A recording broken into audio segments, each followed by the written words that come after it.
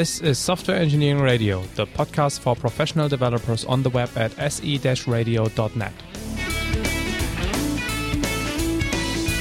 SE Radio brings you relevant and detailed discussions about software engineering topics at least once a month. Thanks to our audience and the partners listed on our website for supporting the podcast. Welcome, listeners. This is the first installment of a two-part series on the theory and the emerging practice of what is called feature-oriented software development, or FOSD in short. In this episode, we bring to you an interview with Sven Apel. Sven leads the software product line research group at the University of Passau in Germany, and he has been contributing substantially to the field of feature-oriented software development for more than 10 years. After having watched FOSD and Sven's work up close for a couple of years, I got the opportunity to pay him a short visit in September 2010. This visit was a perfect opportunity to ask him for giving an interview to share with you. As already mentioned, this is the first part of the interview recorded with Sven. This first part focuses on a history of ideas in FOSD. The second installment will follow in approximately 2 weeks from now. It will cover programming language and tooling support for feature orientation. In this episode, Sven provides you with some background on the concept of features and feature orientation. He will explain some key terms such as feature, feature models, feature modules, the feature interaction problem, or the optional feature problem. In doing so, Sven shows that feature orientation covers all phases of the software lifecycle, including analysis, design and programming techniques, engineering methods, languages, and tool support. Sven stresses the links between FOSD on the one hand and generative programming and software product lines on the other hand. You will learn that you most probably have already experienced some problems tackled by feature orientation when creating your pieces of software, and that FOSD is not quite about building software from Lego blocks only. Enjoy listening. Okay, I'd like to welcome you to this show and episode of SE Radio. Today we talk about a interesting issue in software engineering, which is both an old, a next, and probably even a new topic. By the way, my name is Stefan Sobernick. This is one of my first episodes that I'm recording for SE Radio. And today I'm happy to welcome my guest and actually host at Passau, Sven Apel. Hi, Sven. Hello. So I'm currently spending some time in the research visit at the University of Passau at the Department of Mathematics and in Informatics, IM in short. But maybe, Sven, I can ask you to introduce yourself and just give some background on your academic life and your interest in feature-oriented software development. Okay, thank you, Stefan, for inviting me. So I'm very happy to be here with you in an interview. I'm here in Passau since 2007, and I lead a research group on software product lines. The research group, or the junior research group, is funded within the Eminöter program of the German Research Foundation, and it is essentially, so the agenda of the research group is essentially in the field of feature-oriented software development. And I did my PhD in Magdeburg, Germany, and since that time I'm interested in this field, and I cooperate with leading researchers that are the pillars of so the key figures in the scene. The key figures, right, in this scene. Yes. So when we talk about feature-oriented software development, I mean there's one particular word in there. It's feature-oriented, and so me as a developer, so I'm acting both as a researcher and a developer. What is so painful for me if I'm acting as a software engineer, as a developer, when I do my everyday software development, that I would passionately appreciate what is called a feature-oriented development approach. Okay, today's software systems are the most complex systems or artifacts that we know. They are more complex than the most machines, and we really struggle with this complexity. So many things like bugs or situations where we miss deadlines or deliver suboptimal products are caused by complexity. And a goal of software engineering in general is to minimize and handle complexity, especially accidental complexity. So there's an inherent complexity in the problem we want to solve, but there's lots of accidental complexity caused by suboptimal tools, methods, programming languages, and so on. And feature-oriented software development is a development or a software engineering paradigm that aims at easing software construction by improving the structure of software on the one hand, and by increasing the level of automation to generate software. I guess that's a key term, automation. Right. I think it's both things are equally important. So it's about structure, which also is about maintenance and program comprehension, and automations. Of course, they interplay these two issues. And the most popular application area of feature-oriented software development is to develop software product lines, so families of software systems. Okay, so there is an obvious, you just mentioned it, this link between software product lines, software product families, and feature-oriented development. Does it mean that me as a developer, I'm only meant to be interested in feature-oriented software development when I do software product lines? No. So there are two issues here. First, there's this product line community and people that explicitly look at families of software systems. But there are also voices in the community. For example, William Cook once said that he expects that really over 80% of all software systems are software product lines, but the people are not aware of it. So what is a software product line? A software product line is a family of similar software systems, and in software product line engineering, you would like to take advantage of the similarity. You don't want to implement them all of scratch and to reinvent the wheel all the time. You would like to do it. You would like to have reuse. You would like to if you have reusable software artifacts, you would like to automate and generate these similar systems. So that's software product line engineering. And so feature-oriented software development is not only about software product lines, but about reusable and customizable software and easing software development by automation. So you both say that I'm probably not even aware to have developed in my past life something which can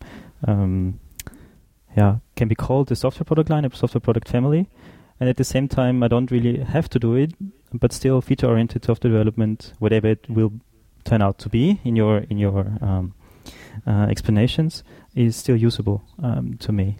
Yes, it's the desire for having families of softwares, essentially for having the opportunity to tailor your software code base to different desires is really widespread. For example, the people who developed the Linux kernel, right? They do not really talk about that this is a product line, but essentially you have over 6,000 to 8,000 switches to configure the system during and generate different variants and configurations of the what is called the kernel, actually. What is called the kernel, right? And essentially this is a product line, and there's recently some academic interest in this and understanding how modern academic product line techniques can be used to improve the situation in developing the Linux kernel and improve the situation in general in software product line engineering. Cool. So the if I imagine in my role as a developer, I can just think of can I think of a kind of a stack dispenser component as a kind of product line? Is this a stack implementation? Can this be considered? Can this turn into a product line at some point? And so there are feature techniques in the end that come up with some assistance in developing a stack? Yes, it's every software where you can imagine variants can be a software product line, but the term software product line is commonly used in a broader sense where you really have an economic pressure, right? You would like to serve a market segment, and then it makes sense to not to reinvent the wheel. But of course, if you're a developer and develop your stack, then and you have different kinds of stacks, or a synchronized stack, a locked stack, or a persistent stack, you have the same decision. You can say implement or re-implement the stack or each variant of the stack, or I can have a stack product line where I generate these variants. I see. And at the end, there are a lot of mainstream techniques like generics to support you in that. But these techniques have problems, when these product lines getting larger. So that's the scaling, so to say, is an issue where a principled approach of software engineering comes handy at some point. Yeah. So it's the large scale system which poses problems. So there you get the problems, and that makes sense to invest in product line technology. And these efforts behind. Yeah, cool. these efforts. That's a nice catchphrase then. Maybe for the interested listeners, I might provide some reference. So we had these interesting terms now, like software product lines, software product families, generative programming. So the SE Radio already provided some installments and recordings of, for instance, Krzysztof Janecki, and a couple of more interactive episodes on software product lines. So in our resource collection at the end, or which actually comes with the episode later on, you will find the pointers to these previous episodes. But maybe to take a more critical or provocative angle, recently I came across a saying of Oskar Nierstrass in his blog entry to the last JOT, the Journal of Object Technology, where he summarizes 10 things that he hates about object-oriented programming. And one interesting catchword I came across, or which somehow caught my attention, was, and that's what I thought about when I listened to feature orientation, or was just thinking about the term. Somehow it seems that feature orientation claims that, and as Oskar says, objects are not enough. We need something else, so to say. And there have been, over the years, we have needed frameworks, components, aspects, services. Are these just buzzwords, or is feature orientation just another twist in these traditions or in these lines of research and software practice, or is there something which feature orientation offers beyond objects? Yeah. So if we take object orientation, so to say, as the starting point, what is the increment offered by feature orientation? Yes, so there are many questions here. Yeah, I know. So the first question is that I would like to answer is what offers feature orientation compared to conventional object-oriented programming. You take the lead. Basically, feature orientation offers abstraction at a larger granularity than objects. So the observation is typically a feature is not implemented by a single object or a single class, but only the collaboration of multiple objects allows them to implement a feature. So for example, if you see transaction management as a feature, so some database systems have a transaction management and some don't. So it's a feature you would like to make optional and you would like to encapsulate it in a module. So you cannot write a single class or a single object that implements transaction management. So you have many objects that represent, for example, transactions, that represent a transaction management, that represent the data structures that are being logged. And in object-oriented programming, you cannot encapsulate or modularize all these parts or these different objects into a single unit, and it's not enough to put them in just in a package or in a service, because you have this issue of cross-cutting. Cross-cutting means that the code of a feature is really scattered across. Think of transaction management. Try to build a database system in one package and implement the transaction management in another package. You end up with modifying the database in many ways to invoke the transaction management. It's simply not possible, and that's what's called cross-cutting. It's a popular term by the AOSD community. Okay. So aspect-oriented software development, which is related we'll come back to that particular issue later on as a kind of closing remark when it comes to aspect orientation and I'll probably come back to this one later on. Yeah. Yes, and in the past there have been several attempts to fix the problems of object orientation. There are further problems which are not addressed by feature orientation, but the first attempts to providing large-scale abstractions were components. So the idea of a component is to implement a composable, reusable unit which consists of several objects, right? And that's essentially the same idea in feature orientation. Only the only difference is that you use different modularization mechanisms because you have the goal to modularize a feature, and that makes it difficult. So it's, for example, it's difficult to implement transaction management in a CORBA component. So that's not possible, even though there's some work on service-oriented database systems. But usually transaction management is not a service. An interesting relation here is patterns. Patterns, or the work on design patterns, shows you that design problems are scattered across different objects. So that's many design patterns consist of different objects and roles, etc. And that's a perfect motivation for feature orientation. You would like, to encapsulate those things. Mm-hmm. So basically, to summarize or make a summarizing line, you feature orientation adds this or tries to tackle a set of abstraction mismatches or deficiencies in conventional object orientation. Let's say feature-oriented programming, maybe, if we want to. That's more a result. So the idea of feature orientation or feature-oriented software development is to have features. So features are the central abstractions in feature-oriented software development, and to modularize them, to make them explicit in the implementation. And the result is that we have to provide novel modularization mechanisms to make them explicit. So that's, the desire to make features explicit is the driving thing here. So we are the goal of FOSD is not so much improving, not so much about improving languages, programming languages per se.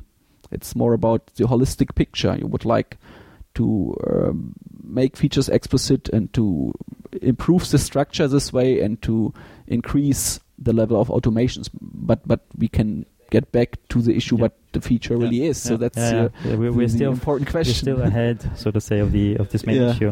But maybe let's close this introductory part with a kind of last attempt to catch the interest of our listeners.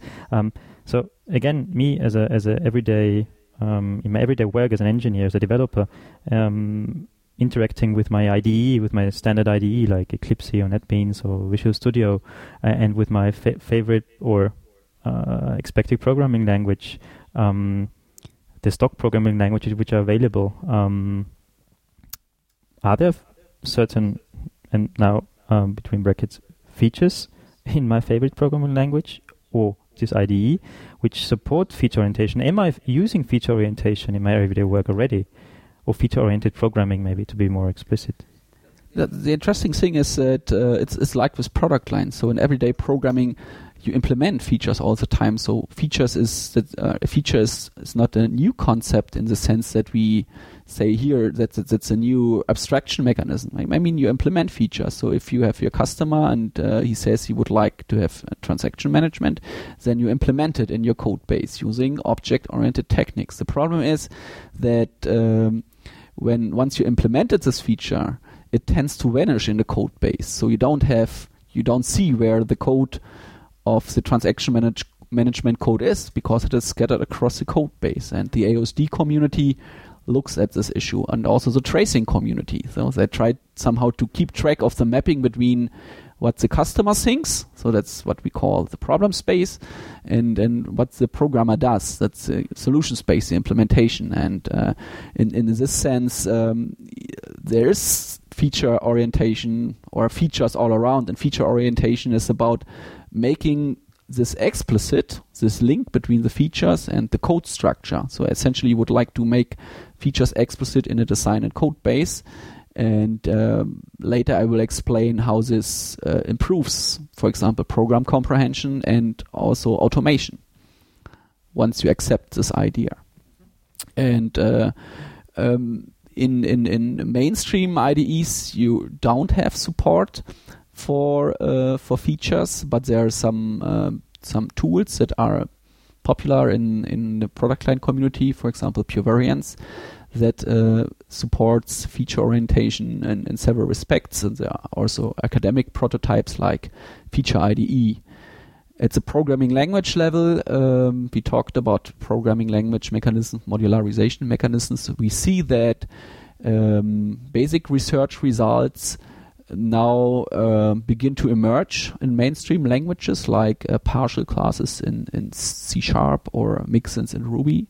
So these are quite old concepts and used in feature-oriented languages, and they are often used in FOSD to implement and separate the code of features. So you see that emerging. Basically, a major share of our listeners, there's a good chance that they already touched some kind of feature orientation. Yes. Maybe unintentionally or even unconsciously. Yeah. Okay, great. So maybe in a closing word wrap for this introductory part, what are the, I'd say, number 2 or 3 killer apps that the FOSD community or the communities came up with in the last couple of years, in your opinion? Is there anything like a ready-made takeaway tool that you would the interested listener might now check out while listening to the SC Radio on this episode? So do you mean a tool or an IDE plugin or anything, a kind of selling point that you want to mention right ahead? Like you mentioned some IDE, like Feature IDE, for instance. You mentioned this. Yeah, that's this Feature IDE is this academic prototype that implements the ideas of FOSD best. And there are 2 industrial strengths tools, product line tools that support many concepts of feature orientation. That's Pure Variants from Pure Systems and Gears from Big Lever, and people who are interested in variable software and improving the structure at a larger scale. So people who try to implement features modularly and who do not give up should look at these tools. Okay, so let's see whether this early interest that our listeners pay to our episode pays off in the end. So then let's get down to the nitty-gritty details, so to say. So we have been throwing around the term feature for the last couple of minutes. What is a feature actually? Is there a single notion of feature? Is it a hard task to define it anyway? Let's see how you perform in this hard task. This is a very difficult task. So there are many notions and ideas of what a feature is. That is basically, or one reason is that it is a concept that was developed in different lines of research in the past. And the second reason for this difficulty is that it's inherently a fuzzy term because it's at the fringe, at the edge between the customer's mind. Requirements are essentially a human-computer interaction problem, right? And the implementation, so that's the computer.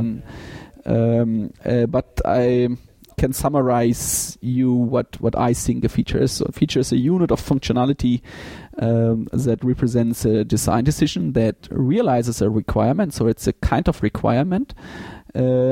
And which is in a potential configuration option. So if you make design decisions, if you implement requirements, and if you would like to make things optional or alternative, then these things are features. So in fact, features are parts of the vocabulary of a domain. So what is a domain? Domain is like an application area, and in a database domain, every database expert knows what a B tree is.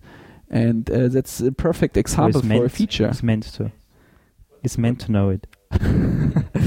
Yeah, I if think. It claims to be an expert. Yes. So a B tree is an index structure essentially to and everyone knows that without needing a specification. And if you say him, okay, we have here a database system with a B tree, then he knows a lot about the database system. Same for non-blocking transactions. So you don't need a specification. And that's also an interesting point. And the key idea of FOSD compared to other development paradigms is to make these features, which are essentially in the mind of the customer and of the programmer and of all stakeholders, and which appear in requirements, documents, and specifications, etc., to make them explicit in a software, in a design and code base, and this yields several benefits. I guess we can leave it at this interesting definition. But there, and we already mentioned a couple of these key concepts. So we've been using some other terms in the introductory part, like domain analysis, domain engineering. You said there's a domain model and there is a domain space, as you said. There is an implementation space. There is some kind of mapping going on between the domain space or problem space. Sorry, that was the extra term. Then we had this term abstraction mismatches. We had the term feature models, configuration, feature interaction. So there are many apparently the community has a rich kind of vocabulary to express itself. So what are the most important terms in your opinion? Maybe we can just complete the list step by step if you want to, or maybe just your best 5. Okay, we start covering the whole field here. So one important thing to define what FOSD is to simply say it is a generative programming approach. And I think you had an episode on generative programming by Christoph Janetsky. And about the so-named book. It's FOSD is not really something different. It's one generative programming approach, and the distinguishing property among other generative programming approaches is the fact that the features of the problem space map cleanly to the features of the solution space. So what is a problem space? The problem space is essentially describes the variability of your product line, so to say, so your software system. So there you have features and relationships between features, like if you select transaction management, then you have to select another feature. This kind of reasoning information. It's also called domain knowledge, because somehow you model your domain. And the solution space is essentially the realization in implementation artifacts. So, and the common situation in software engineering is that you have a complex mapping between the implementation artifacts and the features, so between the solution space and the problem space. So, and there's a whole community that looks at the issue, that's a tracing community, and they try to handle and manage and explore this complex mapping. So, for example, transaction management is implemented by many different fractions of classes, code pieces scattered across the entire code base, and they try somehow to keep track of them, build bridges between those and parts. Yes, and the idea of FOSD is to do it in a different way. The idea of FOSD is to make the mapping simple. So if you have a feature on the left side, so on the problem space, right, then you would like to find it in a solution space. It would be so that's the ideal, that's the vision, right? If you have 10 features on the left side in the problem space, then you would like to have 10 modules on the right side and on the implementation side. And then it's getting very easy. So, for example, you observe a bug in a certain feature. So in transaction management or in printing. So if you have printing dialog and you observe a bug, then where's this bug? Right? The bug is in a printing feature. Where's the printing feature? And if you have one single module that is responsible for the printing feature, then you just look there. The same for evolution and all software engineering problems. So it makes things easier. The next thing is, once you have clean implementations of features, sometimes we say feature modules, then you can combine them in different ways by selecting them. So if a customer says, I would like to have feature A, B, C, not D, but E. Okay, then so a selective configuration then you out of a pool. Just assemble the modules, and you don't have the problems as with components that the component contains code of many different features because you're not able to pull it out. And that's the ideal, that's the vision of FOSD. And for that you need, for example, proper modularization mechanisms. But FOSD is not only about modularization; it's one piece of one part of this part. I got the impression that it covers many more aspects of the software development cycle. But right, it's not only about code. It's the other thing you mentioned, domain engineering. So what is domain engineering? It's the process or one process to develop product lines. The observation is that when you develop a product line and you would like to do it efficiently, then you don't develop each member of the product line, so each product which has many similarities with the other products of the product line, you don't develop them from scratch, but you would like, to have a reusable base, let's say, of feature modules, and then the customer comes and say, I would like to have this product with these properties. Then you need this module, and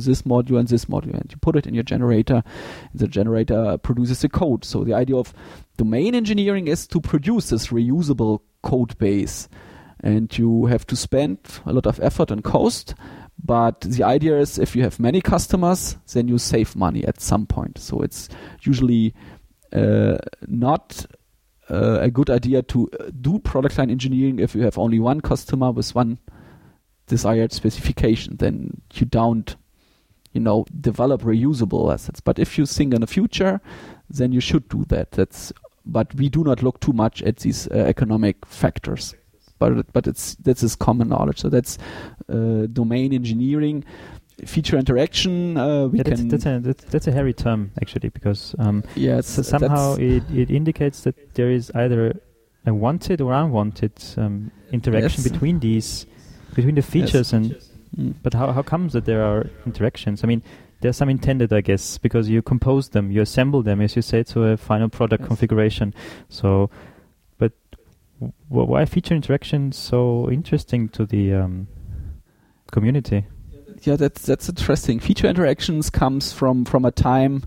I think it was coined in the 80s by the telecommunications industry, and there they had the situation that they implemented features in some language, and they had also this distributed scenario. So they had distributed systems, and when they implemented a feature, they didn't know what other features exist. So that's a completely different thing, like in a well-planned product line where you have a code base, and there they observed, okay, I don't need another feature. My feature works fine, but another one implements a feature, and then you get an undesired situation, even though the features in isolation worked fine, and then they got in trouble.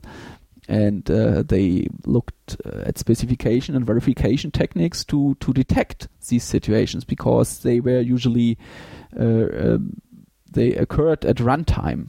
So they had infinite loops in phone systems and all these things. So it's nothing that you can catch with a compiler. That's a completely different world.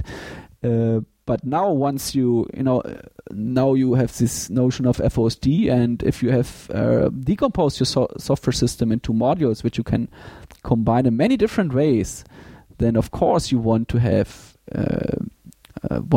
certain interactions, right? So the transaction feature should interact with the base database, with the database, to provide the ACID properties. But you don't want to have other undesired interactions. So there are many examples where once you can combine your feature set in many different ways, then at some point you are not really sure if every combination leads to a correct program in many respects. So what does correctness mean? So you don't even know if you have type correct programs, not to speak of behaviorally correct programs. So that's the point. In product lines where you don't have modules, where you just have one code base, the feature interactions are, internally. So that's you have your system and you test it and you build it in a way that it works. But once you have millions of combinations, then you cannot test them all. Then you need other mechanisms somehow to predict feature interactions. So then you have somehow to say not how your whole system works, but how individual features work in order to check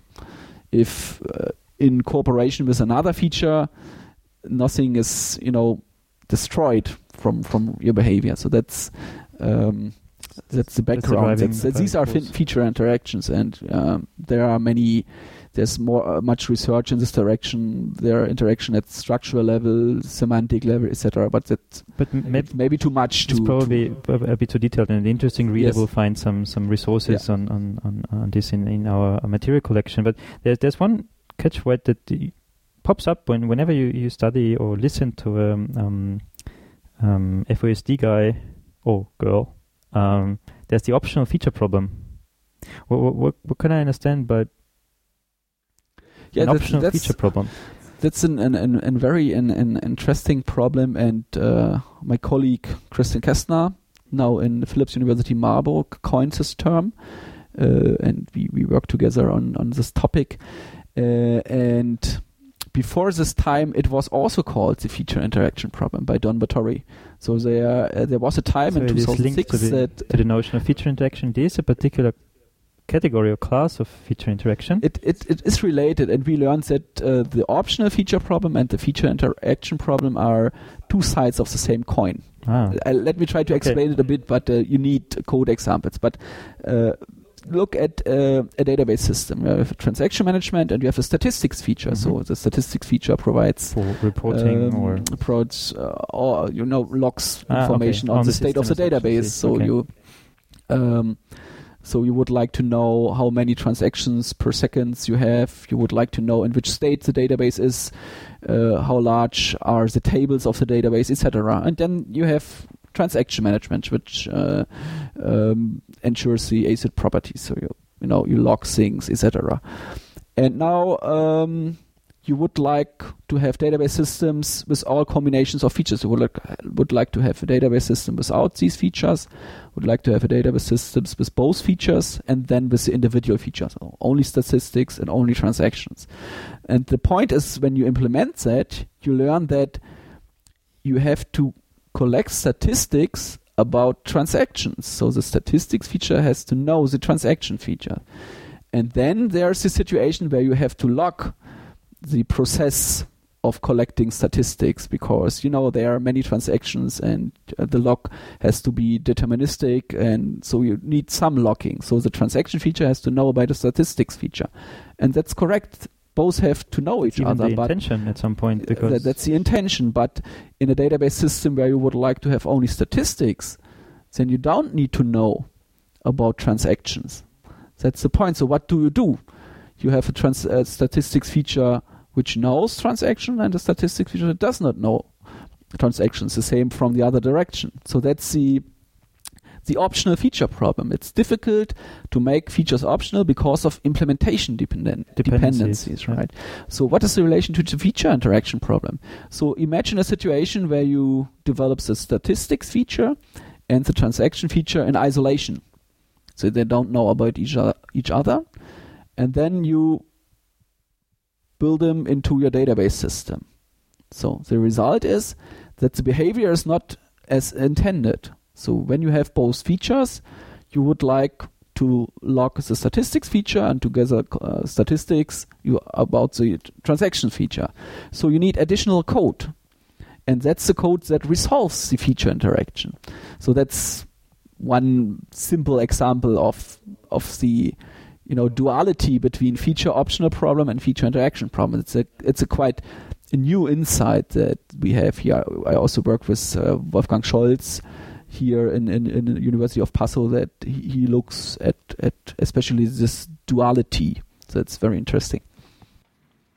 Yeah, but I guess this contrasting feature interaction and the optional feature problem shows what kind of problems you try to tackle. So I think that's the interesting aspect about it. Shows how the structural software engineering world So people who think about software structure are connected to the guys that think about behavior and specifications, like in the telecommunications industry. So at the end, you need software structures to implement a specification, and your structures have to satisfy a specification. And if you have a specification and you don't have the structures, you have somehow to guess to implement this. And so it's all connected. And in FOSD, the interesting thing is that these different lines of research somehow converged, and that's a good thing. Mm-hmm.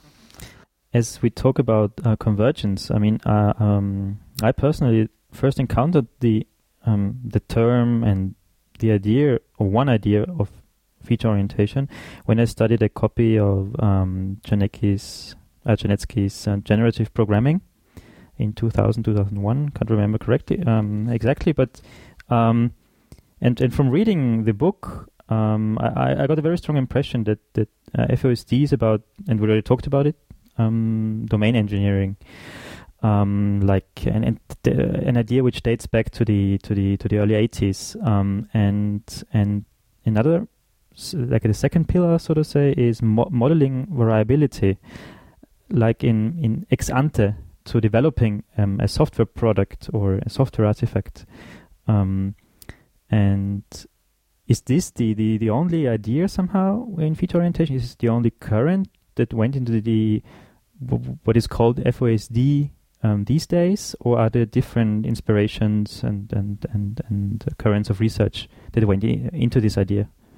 No, that's FOSD is more than that. So the first observation is that FOSD is somehow concerned with all phases of the software lifecycle. So it's about analysis, it's about design, it's about implementation, it's about testing, evolution, etc.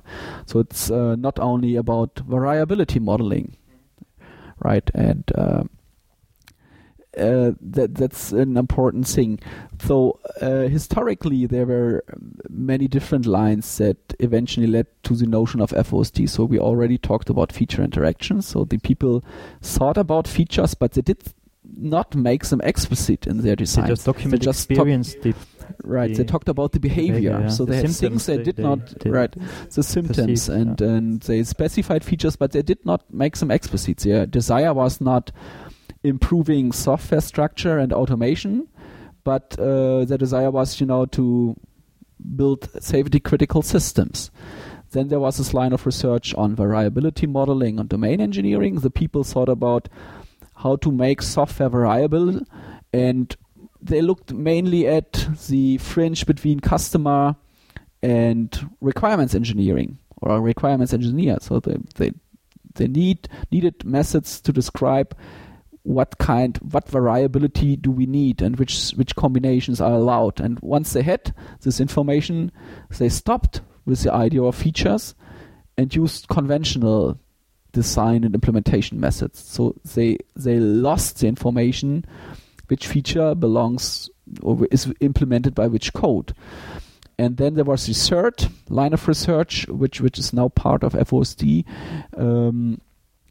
Several people in the 90s looked at modularization mechanisms, how to make software, how to structure software at a larger scale, how to represent requirements and architectural information in the code base. And there were guys like Don Batory with Skinwalker, Harold Osher with subject-oriented programming, and also many people of the aspect-oriented programming community looked at this problem. They would like to make things explicit, aspects, concerns, features. And features are concerns or are related to aspects in some way. Come back to yes. this crucial and these three lines show that FOSD is not only about variability, it's about building software in terms of elemental building blocks. These building blocks map to requirements, map to features, and this way you can automate the generation, the production, the construction of software just by a user specification. The user knows what the features are. That's the interface to the mind of the customer. He knows, I need printing, I need, spell checking, and he does not know about components, interfaces, etc. And you need a generator that assembles the corresponding code, and if this code is scattered, you're lost. Because you just mentioned the term building block, when preparing for the episode, I stumbled across a saying of Don Battery that he, I guess it was in his keynote speech that he gave at the last year's FOSD workshop, and he said that initially he thought about, when he introduced stepwise refinement and his initial contributions to the idea of feature orientation, that he thought about these building blocks, calling them Lego. This is a nice and catchy picture to bear in mind when we talk about feature modules, even, and this idea of this third kind of current that you want to capture features more appropriately at the implementation level. So to say. So, but the point is, this picture is nice to explain the idea of automation. You have these building blocks, and then you put them together, and then you have your Lego figure. But software is different. You cannot put things like transaction management behind an interface.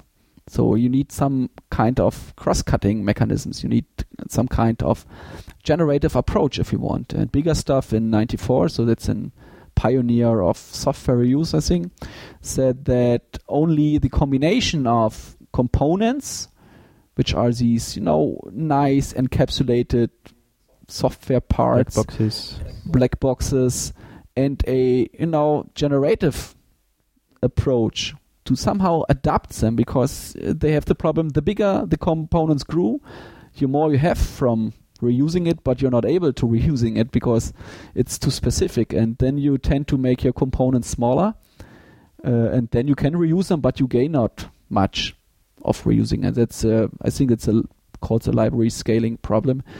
And FOP is exactly the sweet spot he talked about in 94. He said we need a combination of, I translated to our word, of building blocks, and we need some generative techniques. That's what we do. We use kinds like things like mixins to do the generative stuff, and we try to encapsulate things as much as possible. And of course, there are a lot of technical details to how do we achieve that, but what are the pitfalls of doing so? And but maybe coming back, and now that we somehow learned that feature orientation is not only about programming as such, it's not about domain engineering as such. It covers so many different aspects that you mentioned, and it appears that software product lines and product families, they benefit from FOSD as a kind of, let's say, practical or tangible approach to achieve software product line design. But is there a kind of established or a set of recommended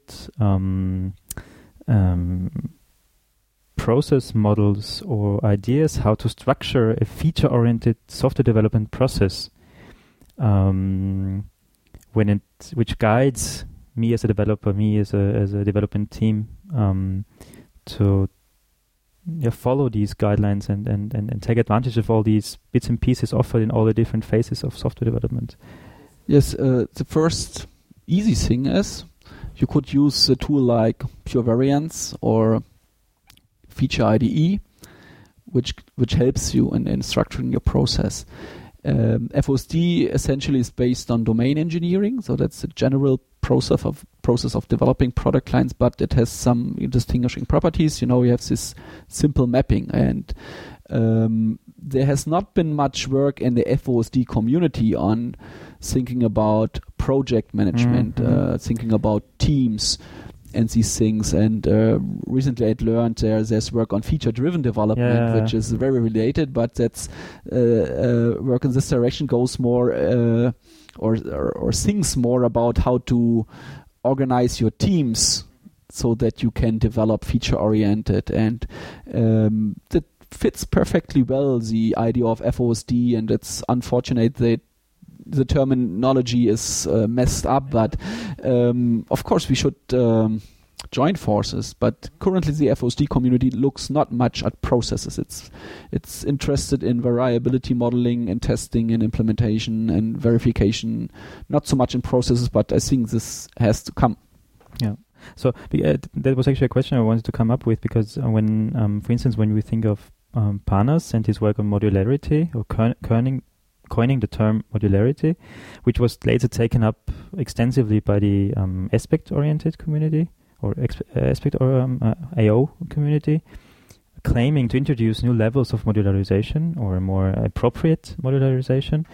The funny thing is that modularity was always also linked to the work process of or let's say the division of labor in software development. So it wasn't. I mean, somehow it seems that only the technical implications of modularity remained in our mindsets and in the ideas that came up in the software engineering and programming language communities in the last 2 decades.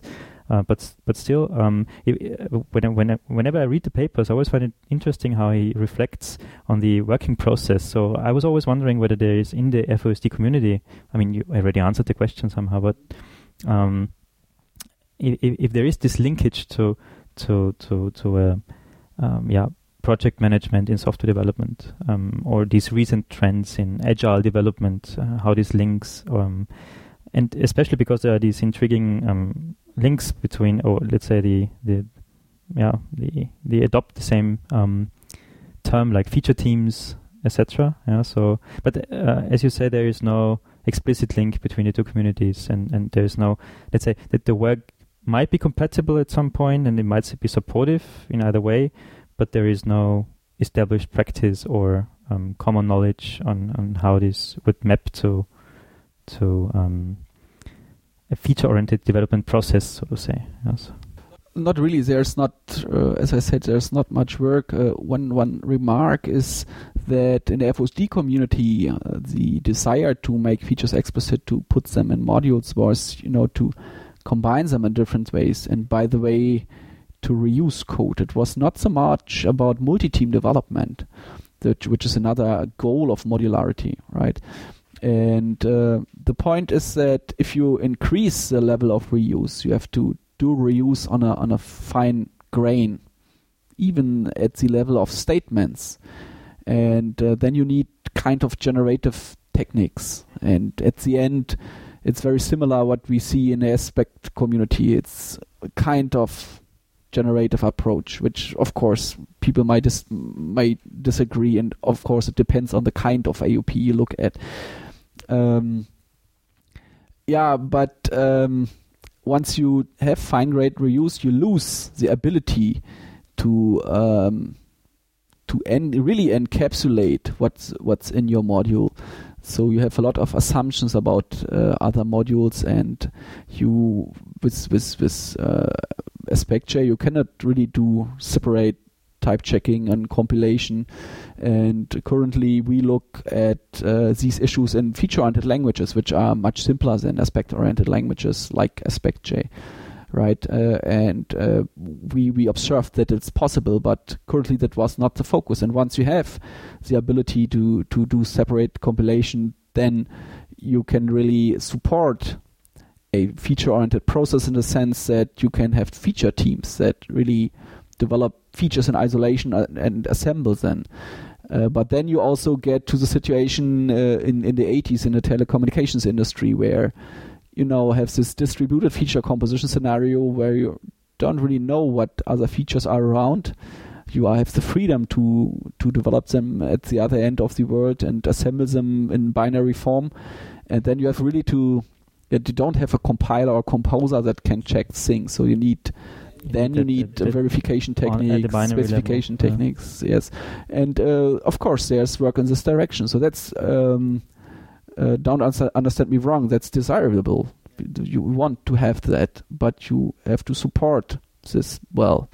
And I don't think that the integration of FOSD techniques with processes like FDD or feature teams I don't think that it's a challenge. The challenge is at the end to solve the problems which are all the time around. So if either side can contribute to solving the arcing problem, so to say, then... Yes, so if you look at feature interactions, that it's a very hot topic because now we are able to structure software this way. At this point, we end this first episode on feature-oriented software development with our guest, Sven Apel. In a second installment airing in approximately 2 weeks from now, SE Radio will bring you the second part of the interview. Sven will then provide you with hints on programming language support. Also, Sven will talk about feature-oriented tooling, for instance, IDE support based on Eclipse. We hope that you enjoyed the first episode on FOSD. Please stop by the next time for the follow-up episode.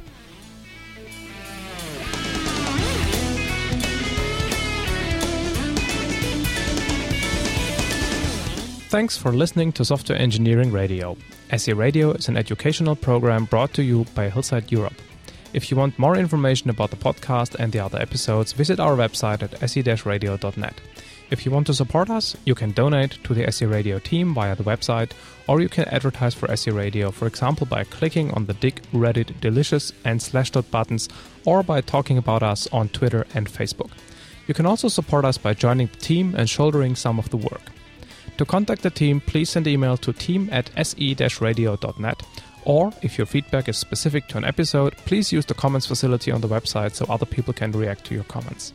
This episode of SE Radio, as well as all other episodes, are licensed under a Creative Commons 2.5 license. Please see the website for details.